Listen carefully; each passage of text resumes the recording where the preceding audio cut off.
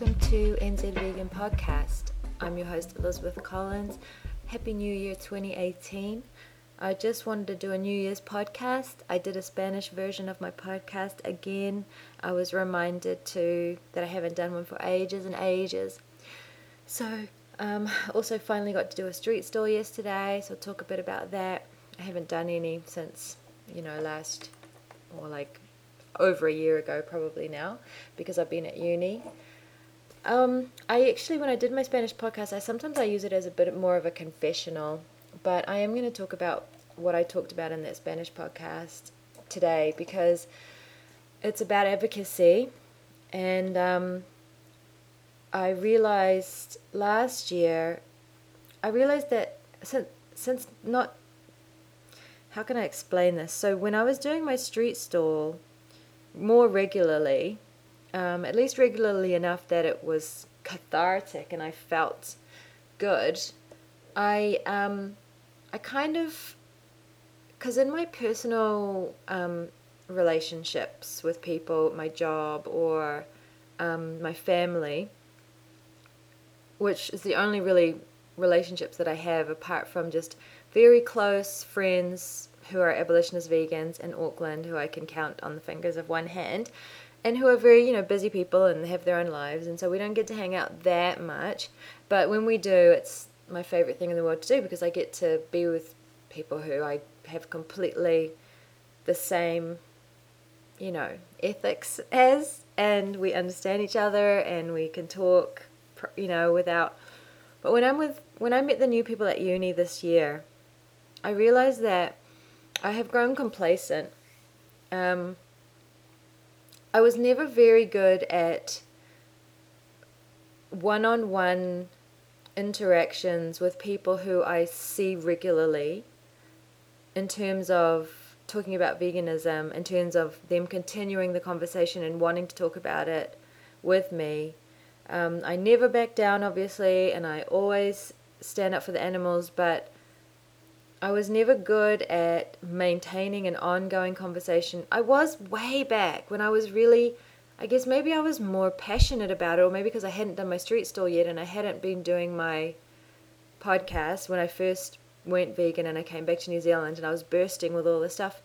And I guess in a way I was a little idealistic, and I thought that all I had to do was speak to someone for 3 minutes or speak to someone three times and they were going to get it, which is a bit silly, because I was on the Earthlings forum for a while, before I think I really sort of, I don't remember how long it took me to decide to go vegan when I was on the Earthlings forum, reading all the vegan advocacy, especially by the abolitionists on there. That was back a long time ago, when there was this forum on online for the Earthlings film, which wasn't even related to the film. It was just a chat group that was hosted on the website, and then it was kind of, luckily for me, abolitionists jumped into that chat group, and gosh, I learned about Gary Francione's work, and here I am. But what am I trying to say? So, doing the stall, I get to have the conversations that I wish I could have with my friends and family, or my classmates, or my work colleagues, because there's no relationship to maintain. You're not going to see that person again the next day. You don't have to work with that person, or they're not your supervisor or your boss or your partner, and with friends, I think would be different. Like this, I just couldn't stay friends with people. I don't know. It's hard for me. I'm just unable to have true friendships with people who aren't vegan. I can have a certain level of friendship, but it's not the same. My family is my family. So that's never going to change. So, but it is very disappointing to me. I'm constantly disappointed in my family for not being vegan, but we don't talk about it. I don't get to have those conversations with my family. They don't let me do it. And when I see and they're very good at avoiding openings now, I've noticed. looking back, actually. They don't provide me any windows of opportunity, which is interesting. So, um, so I was, there's this amazing website, howdoigovegan.com, and Frances McCormack is one of the people who posts a lot. I think, manages the material that's posted on the Facebook page for How Do I Go Vegan, and she's also a mentor. So I need to remember that I can put people in touch with Frances, and she's sort of devoting, I don't know how she finds the time, but she's one of those people who's got all that energy, and she is actually mentoring people to as vegans, and I'm sure it's, if they're overseas, because I think Frances is in Ireland, so it's done, probably on Skype and by email and that kind of thing.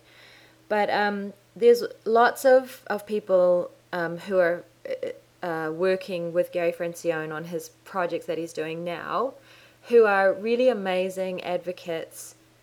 They don't need a street stall to do it. They just do it, in the supermarket and la la la. And I've realized that either I've stopped doing that because I was just getting it out of my system on the street stall, and then or because I'm quite antisocial and I don't go out much, or I've sort of lost the ability to do that the way I used to. I'll give you an example of what happened to me. I posted an example of what happened to me because I'm all over the place as usual. So at my job, I was there for 6 years. I had set my boundaries. Everybody knew. I didn't have to ever say anything again. Nobody ever really brought it up because it was already established. My values, my morals, my boundaries, what I was willing to do, what I was not willing to do, what I was willing to accept. And I was safe in my little bubble that I'd created, where people knew that I wouldn't, for example, I would have to remind them, but it's like I won't have anything to do with the fundraiser barbecue, or I'm not going to, anything I do is going to be vegan, like food wise, that anything I donate for a charity, fundraiser that we have, or whatever. And I realized that, and it was only rarely that I would have the opportunity to sort of engage with someone who had a question, or who wanted to talk to me about it.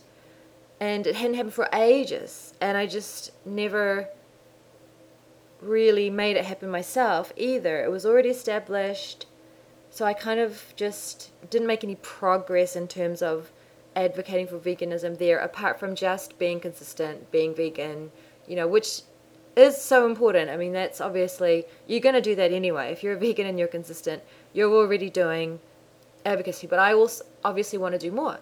And I was talking in my Spanish podcast, and the word for discuss is the same as the word for argue. So it's depending on how you use it. So, I could be wrong. I'm not an expert in Spanish.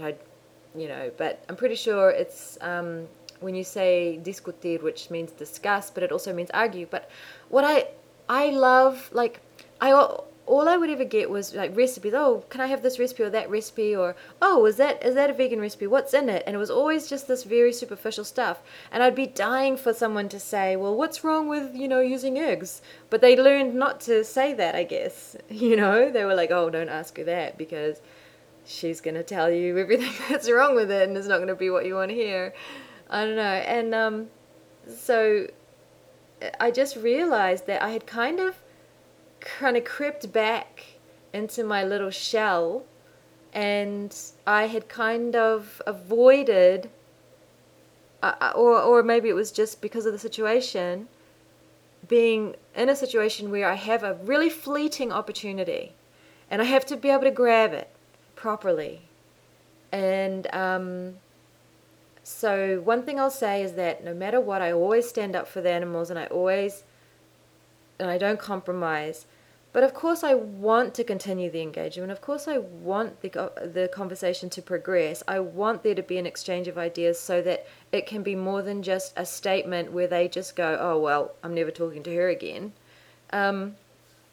And that takes practice, and I am out of practice in those kinds of situations because I'm used to the street stall. The street stall is perfect for me.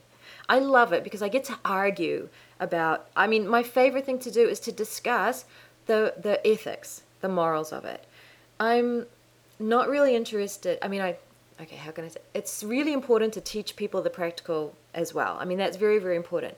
It's not really very challenging. It's sort of keeps things on an even keel, and they can stand there and you can talk all day about the ingredients for vegan cake, but it's not really addressing, why aren't you vegan? Why aren't you vegan? What's the difference between the dogs you love and the animals who you exploit? And I haven't been doing that, and I realized that. And so all year at uni, I was like, well, this is my opportunity, and I've got all these new young people, and I have tried. There was a couple who sort of asked a couple of things, but I just kind of didn't. I was just taken by surprise because I was like, oh, what do I do again? Like somebody said, oh, don't you miss cheese? And I wish that I had said something else, but I said, I used to love cheese when I wasn't vegan, but I don't love baby slaughter or something. And that was the end of that conversation. It did not go any further than that statement. What I wish I would have said was, do you know about cheese? Like, what do you know about how cheese is made? Or ask them a question. So I'm like, oh my God, I blew that one.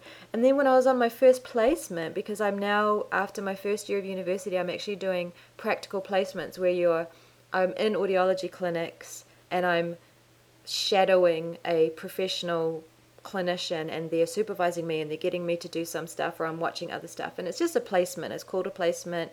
It's done in all kinds of fields: medical, veterinary. I had to take I've got a little rescue mouse. I don't want to really talk about it, but hopefully she's going to be fine. So I have another mouse. Hopefully she's going to be rehomed next week with some other mice, but she's got problems. And I went to the vet, and there was a vet, a vet nurse there, or another vet, and she was on her placement. And I was thinking, oh, I'm exact, because you're sort of standing in the room, and the vet's doing their job, and if you're lucky, you might get to do something, or else you just have to watch. But long story short, that's your supervisor, and it's graded. So this is part of my grade. So this is part of one of my classes.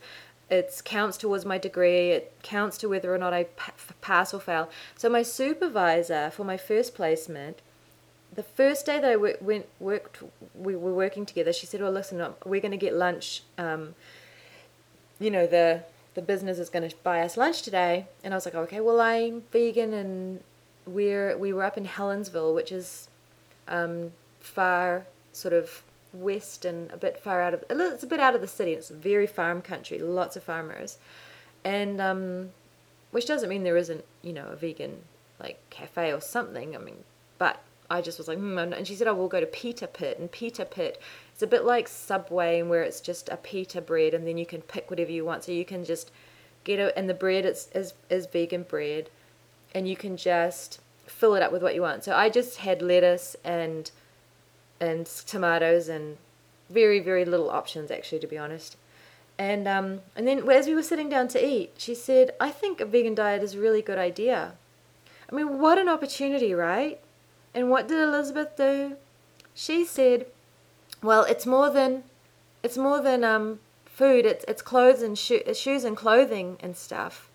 And then she just went, oh, and then that was the end of that conversation. And I could have saved it. I could have said, oh, well, so anyway, what do you think is good about it? Or basically what I was thinking was, well, why aren't you vegan then? But I didn't. And then it was never brought up again in that way. And I'm asking myself those hard truths that you have to ask yourself. Did I shut that down because she's my supervisor and it was our first day together and I was going to be graded and my performance was going to be evaluated? And was I scared that if we had a conversation where I challenged her morals, that she was going to is that why I did that? Or was it just because I'm out of practice? Or was it just because I felt awkward and I didn't want an awkward moment because of, so it was really disappointing for me. It was an opportunity blown. And it made me miss my street stall even more, because at least if I have a situation like that and then I can go to my street stall, at least I get to really, challenge and have really challenging, because you have to, we are challenging people, but it's not a violent or it's not a confronting in the way that, abolitionist advocacy is an exchange of ideas, really, because our ideas are right. And then I didn't come up with them, so it's not about my ego. They're just right. I mean, it's wrong to exploit sentient beings. We all know that. And if I had asked my supervisor, do you think it's wrong to hurt animals unnecessarily, she would have said yes. But either way, I didn't take it further, and so I'm sort of questioning myself. I'm sort of a little bit disappointed in myself, and I keep looking at all these amazing posts and these conversational ideas from all these advocates who are doing it every day, not just doing a street stall. Some of them don't do a street stall because they don't have that ability, like either they live in a place where it's not done, or they just don't have the lives where they can spend a whole day standing on a street corner doing it. They've got things, but they do it with all these amazing situations and ways, and the reason they share it is because they're like, you can do this too, you can do this too. And I'm like, I used to be able to do that. What's wrong with me? Why am I such a coward now? What's happened to me? And then not doing my street stalls made it even worse. So it's been a really rough year, because I mean, I have, don't get me wrong, it's not like I just haven't been able to capitalize on the opportunities that I've been given as well as I think I used to, or at least I used to put more effort in. And I'm questioning myself. Have I got complacent because I used to just make up for it by doing, I don't know. Because it's easy to do a street stall that's about veganism, because you've already set the stage. This is why I love doing it. I think people should practice doing that, with other abolitionists, so that they can set you straight if you start to, like, I think the reading groups are really, really important, and I think reading is really, really important. But I also think if you can get someone to watch you do the stall and learn, they're learning with you, as long as you don't let them stand there and say something to someone like, oh, well, just cut down or something. But I think that's a great learning opportunity too, is for someone to go to an established abolitionist street stall or tabling that's done regularly and watch how it's done. Because then these people who are being told by the welfarists that people run away, that people don't go vegan, that people get alienated instantly, that people don't, that it's never going to work, and la la la, they can see these amazing exchanges that you have with people, and then they can see it in action. So I really am a big proponent of that. And I'm always inviting people who say, oh, I'd love to do this. I'm like, well, come by one day and hang out with us while we're doing it and watch how it's done, basically. Like, this is how you can advocate for veganism without compromise. It's really easy. You could do it too. And and then read all the books. Ideally read them first, but I also feel like if they see it in action when they go and read the books, then it also makes more sense. So I think they complement each other. I don't want people to just rush out there without having any theory and who are very welfarist oriented and do a stall, because then they're going to just be doing welfarist advocacy at their stall. But I do think it's a great opportunity for people to invite people along to your stall, and be quick. You have to keep an eye on them though, so because you don't want them to be saying, like if they show up in their old leather shoes, you have to send them away. It's like, sorry, you can't stand behind my go and get changed, and talk to them about that. Like, well, you're not actually vegan because you're wearing leather. I've had that happen to me. Someone was wanting to do it, and I said, well, come by and watch how it's done. And she wore leather shoes. I said, you can't do that. You can't wear leather, okay? And it wasn't that she didn't have any other shoes. This woman had plenty of shoes. And I actually said, look, this, you're not going to stand here and wearing those shoes. And I never saw her again, and that's fine. But hopefully she's gotten rid of those shoes. But anyway, why am I babbling on about that? Oh, I don't know. All right, because it's so the thing about doing a street stall, when you've set it up right, and people who come over know they're talking about veganism, it's like you've created this space where they know they're going to have a discussion, there's going to be some debate, and they're prepared for that. When you're just with someone who's like holding their 2-year-old's hand in the supermarket, just buying their groceries, and you are trying to, that takes some, it takes some skill in advocacy, and it takes some really good notion of theory, and it leads a lot of practice. And that's what I've discovered that I've either lost or never really had since I've gotten out of my little job where I worked and I was completely hit and all my boundaries. So I'm kind of like feeling quite disappointed. So this is 2018. It's a whole new school year. I'm hoping I can do better. But I just want to say that, speaking of that, in terms of people like me, not only go and read what those people are saying, like Frances McCormick, who I said is an advocate on Gary Franciane's Facebook page and the How Do I Go Vegan page, but there's this whole group of abolitionists around the world, and they're all on Gary Franciane's Facebook page commenting. And there's too many to mention. The reason I mention Frances is because she's a mentor, so remember that as well. If you look up Frances McCormick, I'll put her link, I'll put her name so that you can look her up if you need a mentor. But there's too many to mention of the vegan advocates, and there's all over the world. It's not just in America or, England, or, it's Australia, Ireland, Sweden, Turkey, Brazil. Oh, there's too many to make. But what I want to say is that Gary Francione and Anna Charlton have just come out with another new book. So this is perfect timing. It's like my first podcast of the new year, 2018. It's galvanizing for me. And there's a book called Advocate for Animals, and it's all about advocacy. Now, ironically, I am actually at my street stall. They very kindly included a contribution that I had done. I don't know, I can't remember what I wrote it for, but it was a little essay that I wrote about the street stall. And so I'm sort of featured in this book as somebody who's like can talk about that. But then when I look at it, I'm like, I'm terrible at advocacy. So I'm really glad for the rest of the content of this book, which is not just about tabling. Tabling is a wonderful thing to do. You reach people, you get to have those conversations. It's fantastic. But I really want to get good at everyday conversations. I need more practice, I need not to be scared of the consequences unnecessarily. Like, I even remember when we had a meeting at school, I said, I'm actually nervous about getting a job because I always have to tell people who I am when I'm on a job interview. And I was like, I'm going to tell them I'm vegan because that's who I am. But what if they don't want to hire me because, there's all this silly stuff that's done in the name of veganism. And that's not done by the abolitionist community, but we bear the brunt of the consequences of it.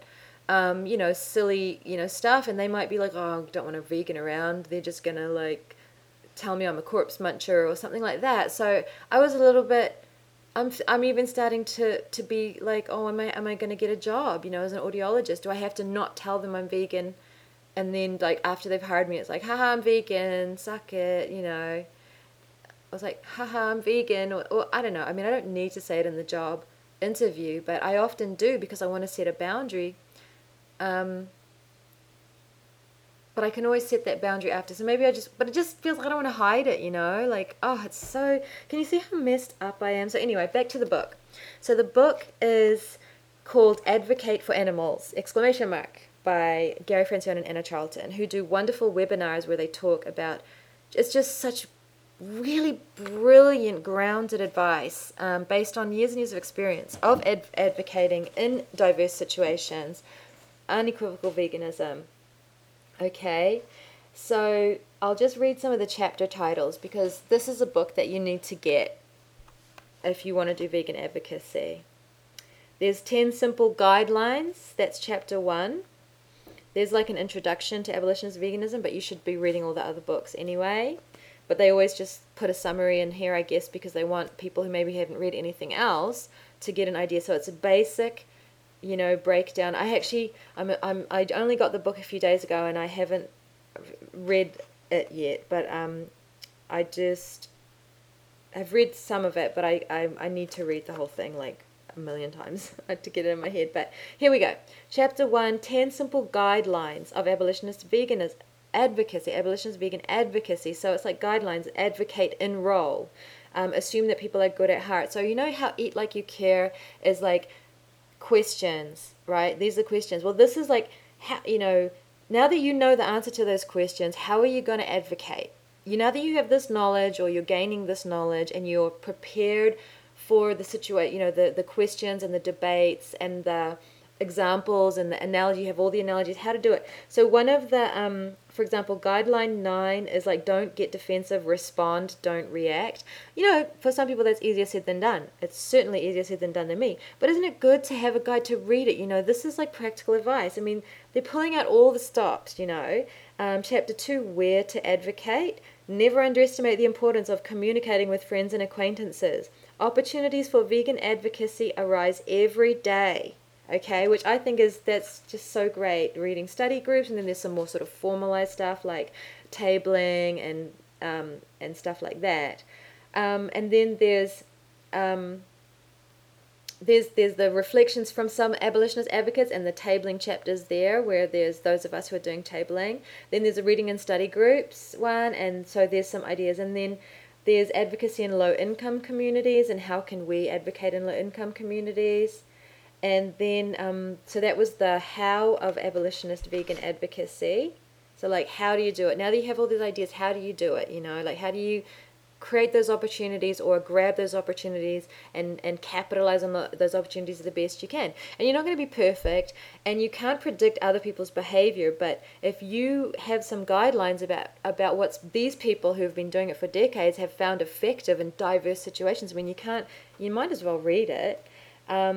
And then there's part 2 is the what of abolitionist vegan advocacy, which is a bit more theory. There's also talking with other animal advocates who reject veganism as a moral baseline. So that's good, because that is a big part of abolitionist advocacy. There's some more thoughts on talking with family and friends, which I cannot wait to read, because that's where I'm failing down. There's dealing with anxiety. Then there's the 7 common objections, so that you can just like have, and they've given some sample discussions, which I love. So chapter 11 is like, here's an example of, because people ask that, give me an example of, an exchange that you've had. And then there's, some other, and then it goes into some of the principles. But it's a guide. It's like, okay, now you want to get out there and do it. Here's some things that are going to help you do it. And these are often questions that we get asked, and I know how to table. I think I do great at table. I mean, I think that generally I've had a lot of practice at it. I'm in my element. I'm in control. It's about veganism. That's what they're coming there for. They know I'm going to do that. And where I need to work on is the more difficult stuff, which is everyday stuff, grabbing those opportunities, knowing how to reach a complete stranger who you might only have 30 seconds with, and plant that little seed. And I'm not good at that, and in fact I think I'm a bit ashamed, because I think I've probably avoided it. I mean, I don't go out much anyway, but looking at how I've gone over the last year, since I'm in a new environment, since I'm now out of the house more, like I worked at the top of my street, so I would literally get out of my house, walk for 3 minutes, spend 8 hours in the office building with the people who knew me, who've known me for 6 years, get back out of that building and walk back down my street. And the only other place I went was yoga class, and I didn't talk to anybody there either.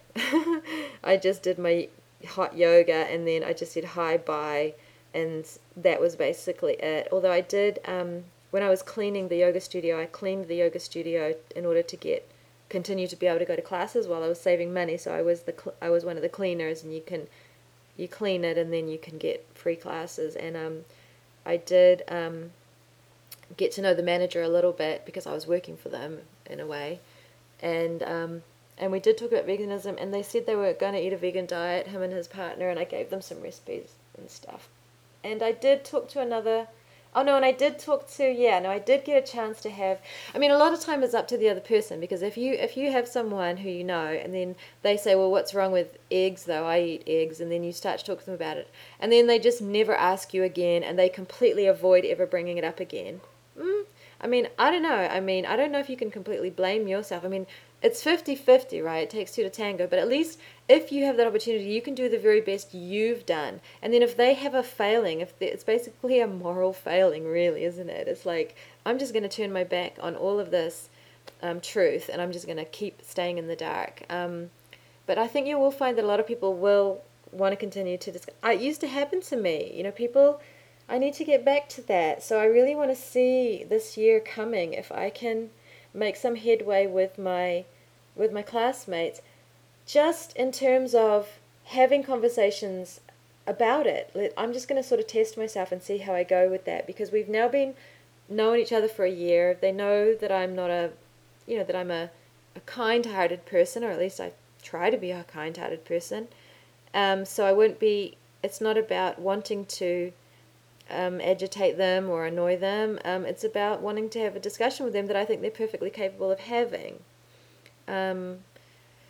So yeah, that's my sort of New Year's resolution, is to get better at that and not be a coward and run away from it and avoid it or shut it down, which is the last thing I should be doing.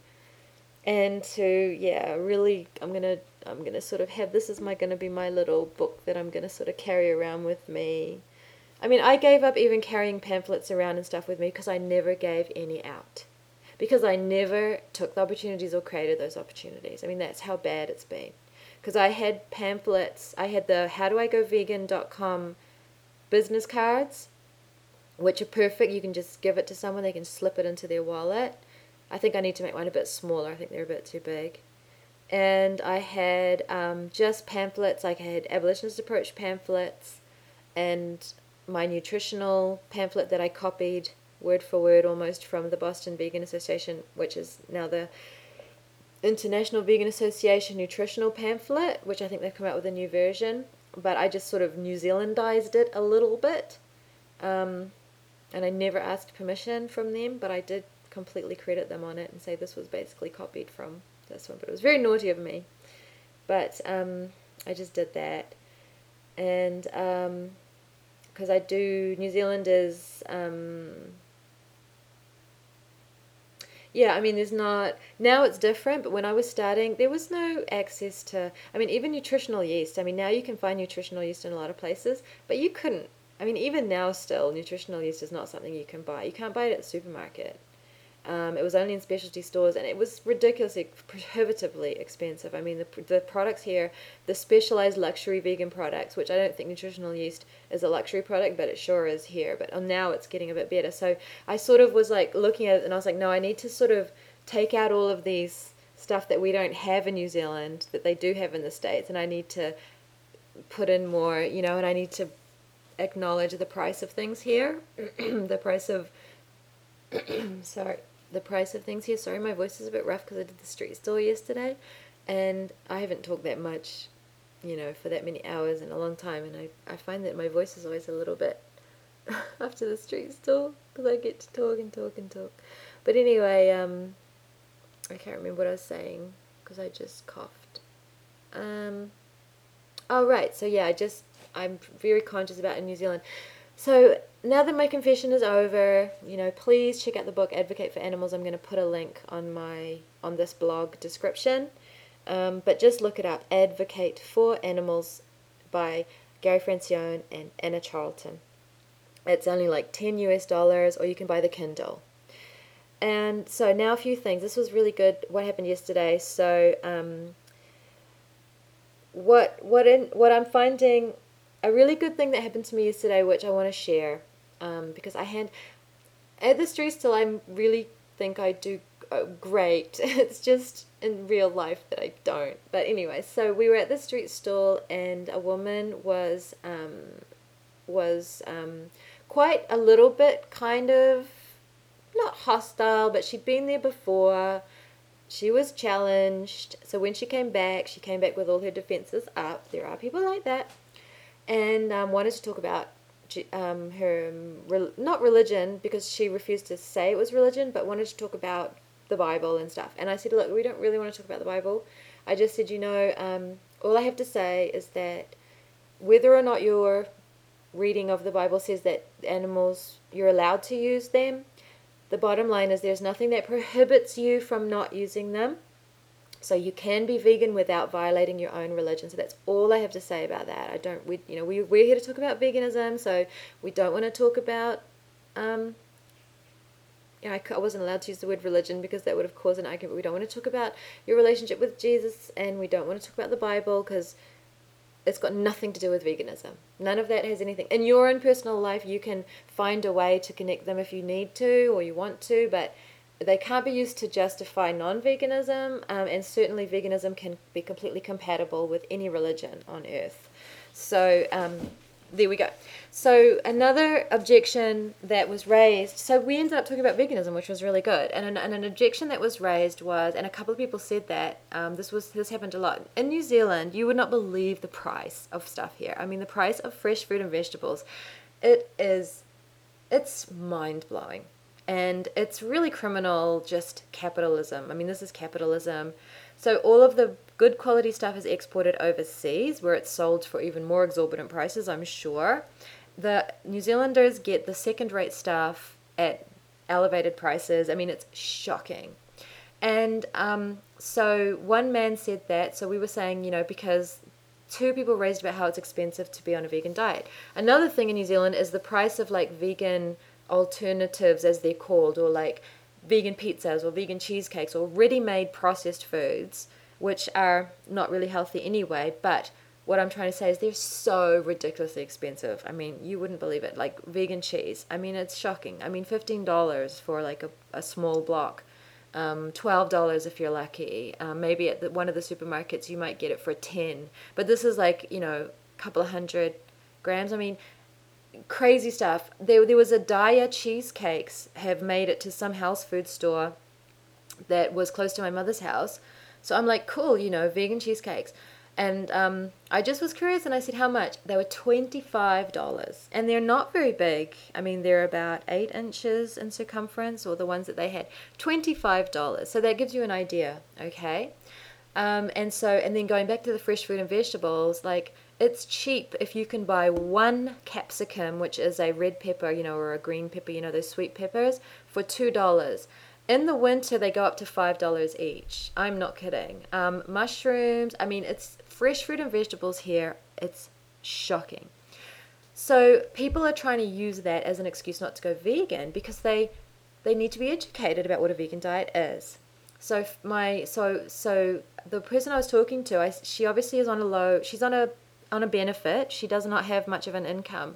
And she was saying that, although she was drinking a giant Wendy's milkshake, but we'll put that aside. It could have been a special treat, for her in terms of, I obviously don't think it's a special treat because it's horrific, but I'm not going to discount her description of not having much disposable income just because she had that.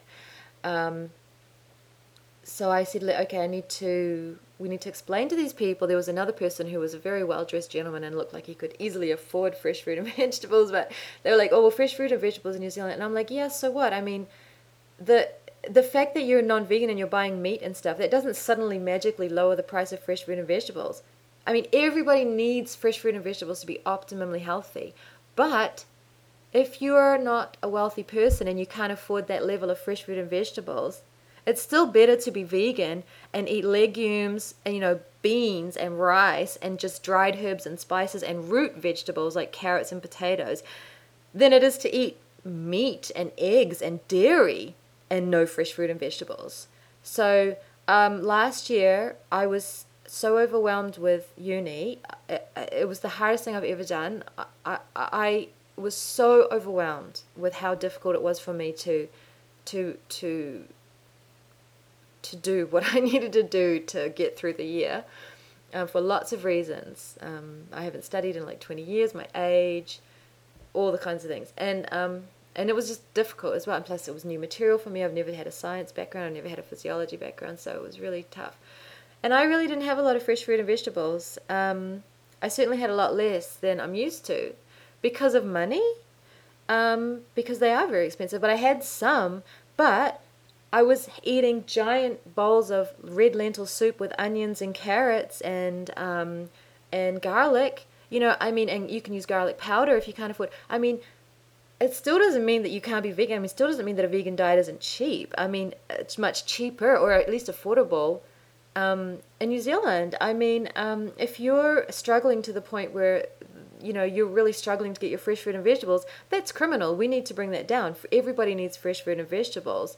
But if you can't access fresh fruit and vegetables, and your options are meat and dairy and eggs with no fresh fruit and vegetables, or lentils, beans, and rice with no fresh fruit and vegetables, well, do lentils, beans, and rice. I mean, come on, this is an ethical thing. You don't need to have. I mean, I think it's healthier. Obviously, I think it's healthier to eat lentils and chickpeas and beans and rice.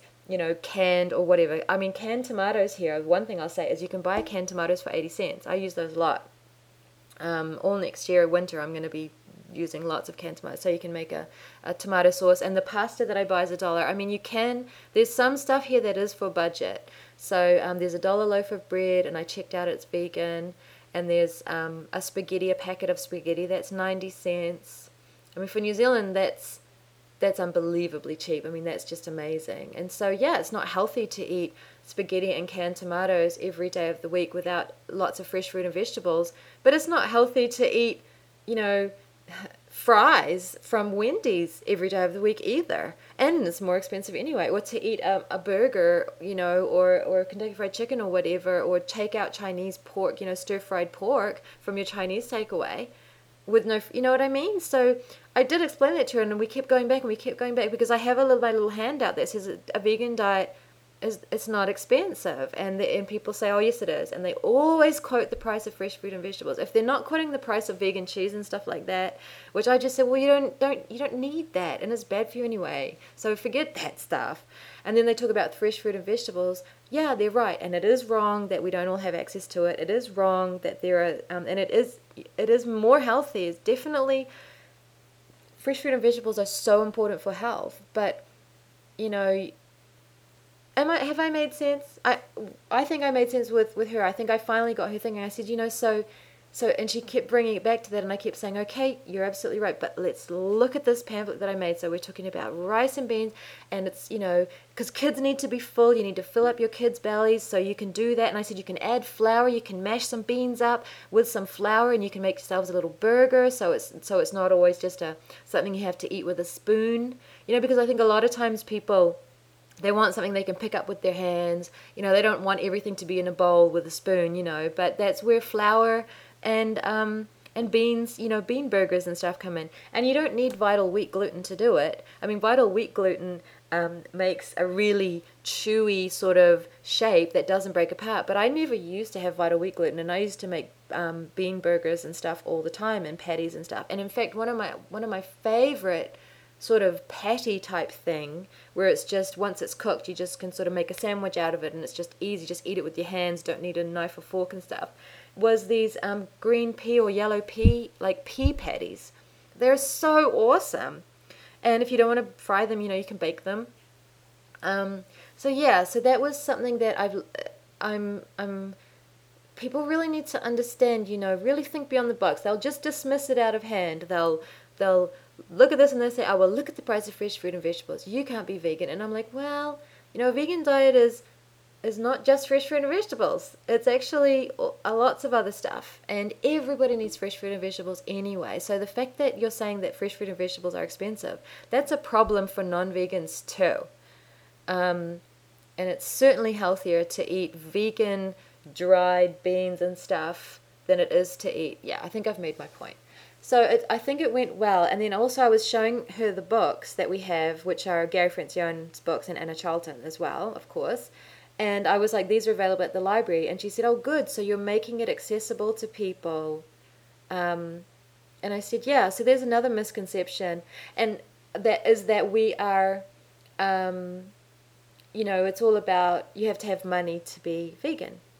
Like as in you have to be wealthy, or you have to be in this sort of more economically privileged, higher economic class. And I said, no, I've made these books available at the library, so you can go to the library and read them. I'm not selling them. I said, these are my copies that I bought for myself, and I just want to show people them so that they can go to the library and get them. So I think it went well for her, and I think I did have a little breakthrough, and I think it's really important to be able to to eliminate all the myths and the prohibitions that people throw up and the dismissive arguments that people use to dismiss out of hand, which are not valid. And to think outside, to sort of say, come on, let's think about this for a second. It's not just only, but obviously it's not long term. I wouldn't want to go without fresh fruit and vegetables, and I didn't go completely without them because I am lucky and I do have privilege. But if I didn't have access to any fresh fruit and vegetables at all, that is still not healthy at all. I still think it's healthier to have beans and lentils and root vegetables and potatoes and onions than it is to have whatever the alternative non-vegan one is. But I want to be able to see a world in which there isn't food inequality. And we want to work towards that as well. We have to break through these myths. And, now that veganism is becoming more mainstream, there is a lot of I go on some of these websites and it does look very expensive to be vegan because the things featured are very expensive things or always restaurant food, and not everybody can eat at fancy restaurants every single day for breakfast, lunch, and dinner. But I'm honest with people when they come up and they're putting up all these protestations, and then they say, okay, I'm going to try it. And they say, and what I say to them is but you have to learn how to cook. I really say that. I say you have to cook because that's the point, is because all this processed food, it means you don't have to cook. And people are tired and busy and lazy in a way sometimes, don't want to make the effort. But it's also, our lifestyles, we sort of live in a serfdom, and when you're working, 40, 50, 60 hours a week, and then you've got your commute, your travel time, then you've got to, you don't have a dishwasher, so you have to do all your dishes, and then you've got to do all the cleaning, and maybe you're a single mother, and blah, blah, blah, blah.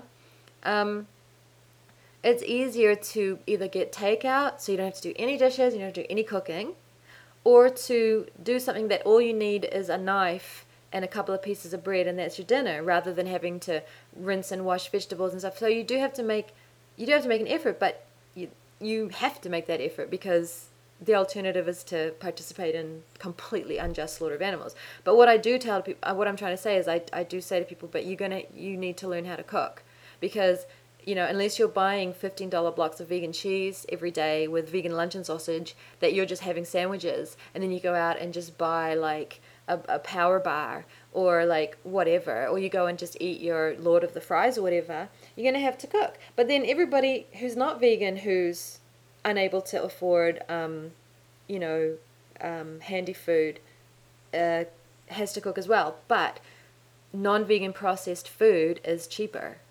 Non-vegan takeout is cheaper. So that's where people get mixed up and say it's expensive to be vegan, to have a vegan diet, because you go to Lord of the Fries and it's $10 or $8 for one of their vegan burgers. Not that I'm recommending that this is a healthy way to eat, but I'm just doing a point of comparison.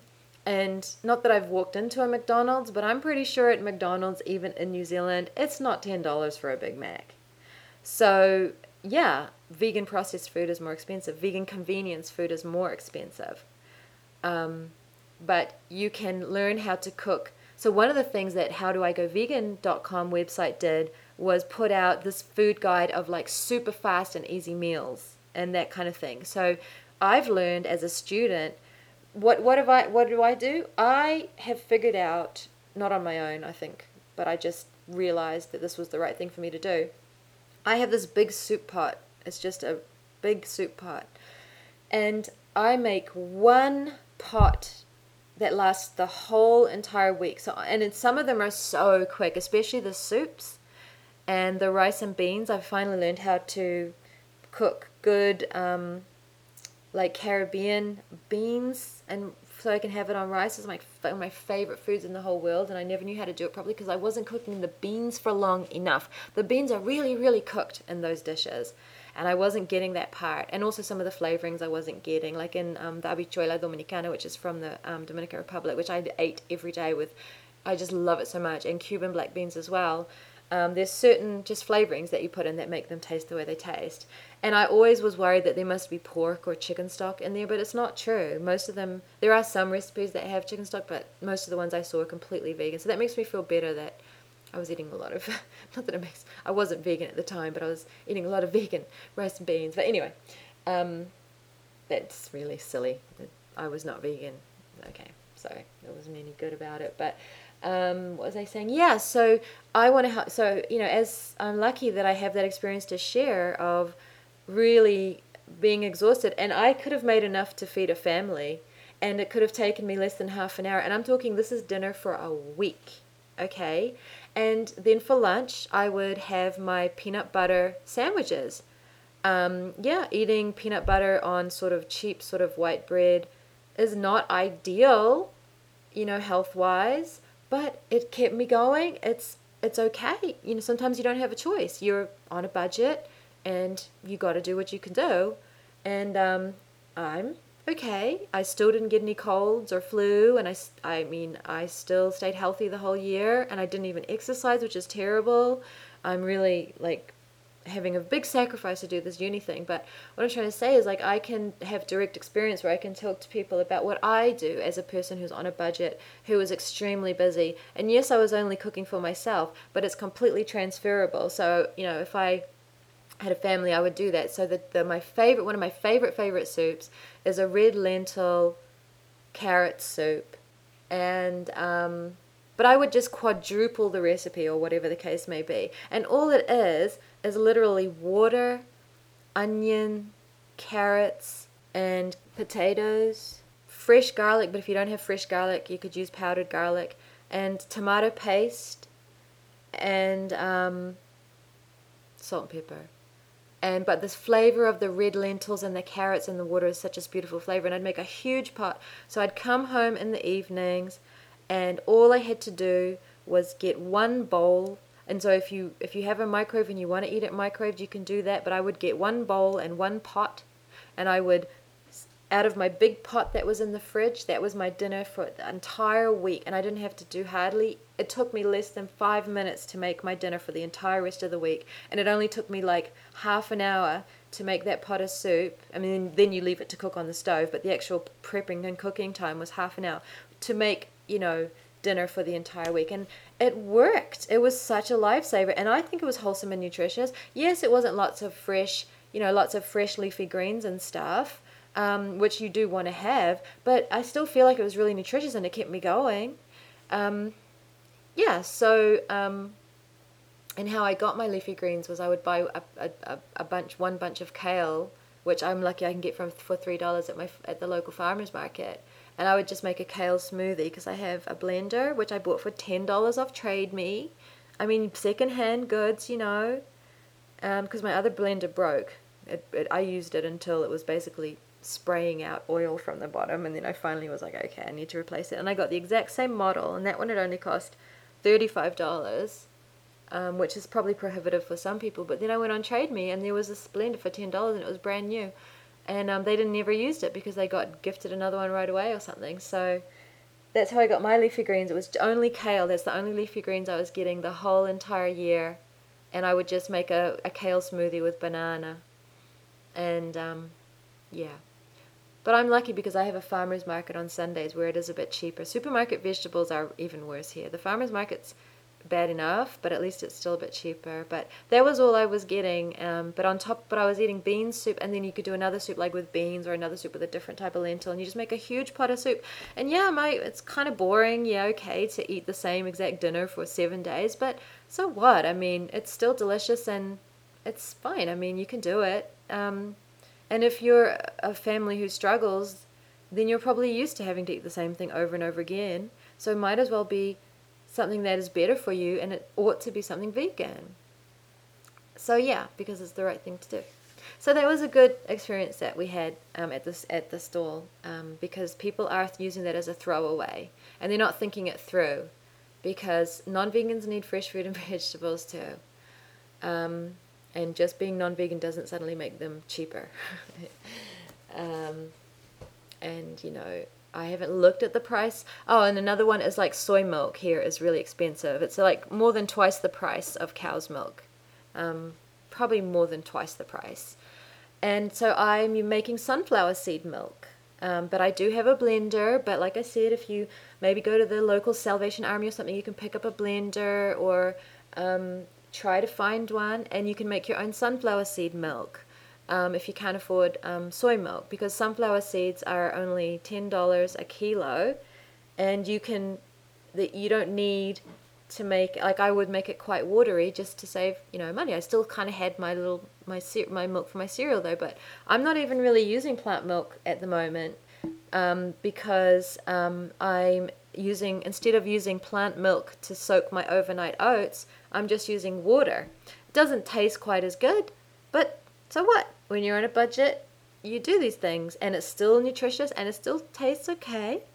I just soak them in water overnight, and then as a treat, like, I'd splash a little plant milk in the morning when I was going to eat them, so it lasts a lot longer. So I have to, so there's all, if you're dedicated to the idea, you're gonna make it work. But you need to sort of help people. You need to kind of not let them do these throwaway arguments. You need to meet them on their level. You need to know what their circumstances are. Let them tell you their circumstances, and then you can try to work with them and say, okay, let's think this through together. And I'm lucky that I have some personal experience that I can now share, because I've had to figure things out myself. I've had to figure out how to make it work. And I'm in a better position than a lot of people. I mean, I am not poor by any means, at all. So we need to be able to help people who are genuinely poor, and we need to make fresh fruit and vegetables accessible to everybody, because especially children, I mean, in terms of development and growth and stuff, I mean, it's criminal that there are people who don't have enough to eat on this world, and the amount of food that we throw away in the West. That's global, so we got to be part of that, and I want to be part of that. I want to be part of that kind of thing, and it's one of the principles of the abolitionist approach anyway. So it was a great day yesterday. It was inspiring. I feel a bit better because I did some constructive vegan advocacy, and I got to put some things into practice that I like.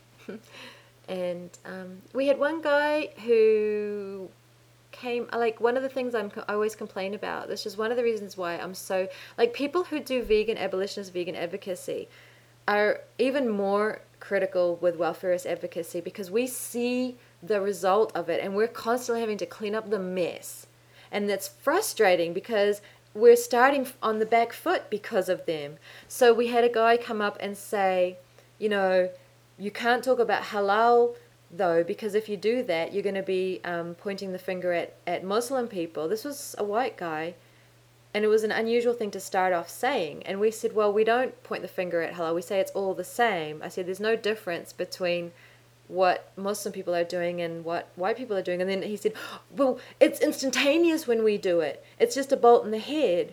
And then we tried to make it the point of that we're not focusing on treatment here. It's just as unnecessary for white people to shoot a bolt in the head of a cow as it is for a Muslim person to slit the throat of a cow to eat them, because none of us need to eat them, and that's what we're about. And I thought it was an interesting exchange. And then he said, oh, well, you're just in it for the money. So first of all, we had to deal with this single issue campaigning, xenophobic campaign that targets Muslims, which is a big part of animal advocacy, is that kind of campaigning, the single issue campaign. So we had to clean that mess up that he brought over, that was done by the mainstream movement. And then once we kind of shot that argument down, then he was like, oh, well, you're just in it to make money. You're just making money. Because that's what mainstream animal advocacy is too, is give me money, give me money, give me money. And so, and then when we said to him, no, we don't accept donations, whatever, he just shook his head and walked away. I mean, he was there to instigate. I think, and it was interesting because I got to see Bubs. We haven't seen him for ages and ages, and he came to the stall. It was so lovely. Couldn't stay long, but there was the three of us doing the stall most of the afternoon, but when Bubs was there for that exchange, and we were trying to figure out what he was doing, and like, was he Islamophobic, or was he was seeing all the Islamophobic campaigns against halal, and he was saying, we didn't really know where he's coming from. And then Bubs said, he was, one of the things that he came up with was that he was trying to provoke us into being Islamophobic. For whatever reason, this is a possibility. He was trying to provoke it to see what we would do, to see if we would say, oh no, but it is really cruel, the animals take longer to die and blah blah, because he started saying that stuff.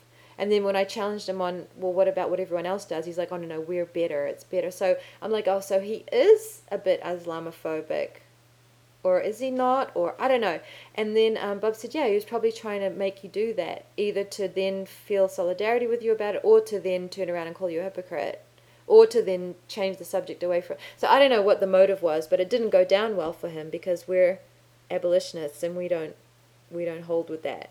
But that's another mess. We're constantly cleaning up the mess created by single-issue speciesist campaigning, xenophobic, racist, sexist campaigning, money-making campaigning, and welfarist everything, and it's annoying.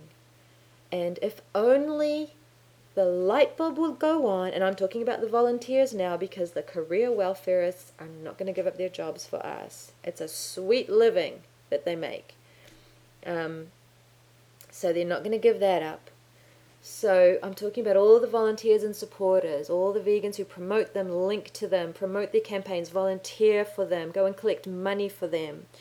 If they would just, all of us, because we outnumber them, the ones at the top, the ones making the actual cash income, who have a career at it, they're a very small percentage. They rely a lot on volunteers.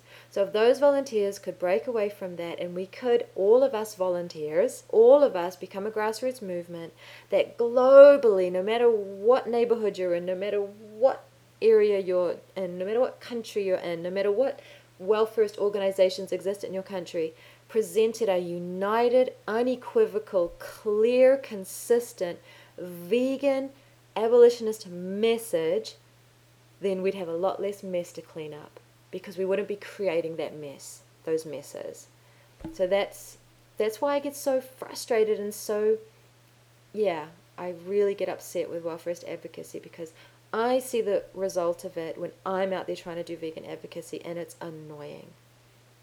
Alright, so I think I've said enough, but I hope this is a really good year, and that we all get out there and do vegan abolitionist advocacy and know your limits, know your strengths, but try to push past your limits and capitalize on your strengths. Don't be too hard on yourself, but don't become complacent. Just find a way to make it work, and read the abolitionist theory. There's so many books out there now by Gary Francione's original books, where he wrote, Rain Without Thunder and The Animal Rights Debate and Animals as Persons, and then the later books where him and Anna Charlton have got together to write books for vegan advocates, because they finally had a body of vegan advocates to write books for, because finally people are getting out there and doing it, and they're like, yay, finally, okay, now you've got all these questions on that part of it here, and they did their best to make short books about it. I mean, you can carry this book in your bag, and it's only a couple of 100 pages long, but it's all in there. So do that. Reach out to other vegans. Look at what the vegan advocates are saying about their experiences and how they're doing it, and the conversations that they're having, and how they're capitalizing on opportunities, how they're keeping conversations going, the kinds of things that they're saying. And watch the seminars by Gary Francione and Anna Charlton, which are so helpful. And it's just, there's so many resources out there. If you really want to do it, you can do it. And if we all did more of it, we would have a great time. Still have the potlucks, and the recipes, and post your food blogs, and that is so important. But we also need to be having those hard-hitting discussions about fundamental ethics and morality of animal use as well. Okay, that's what I reckon. So, Happy New Year 2018, everyone. Thank you so much for listening. I'm going back to full-time uni at the end of February, so I don't know what's going to happen with my podcast, but I'll be back.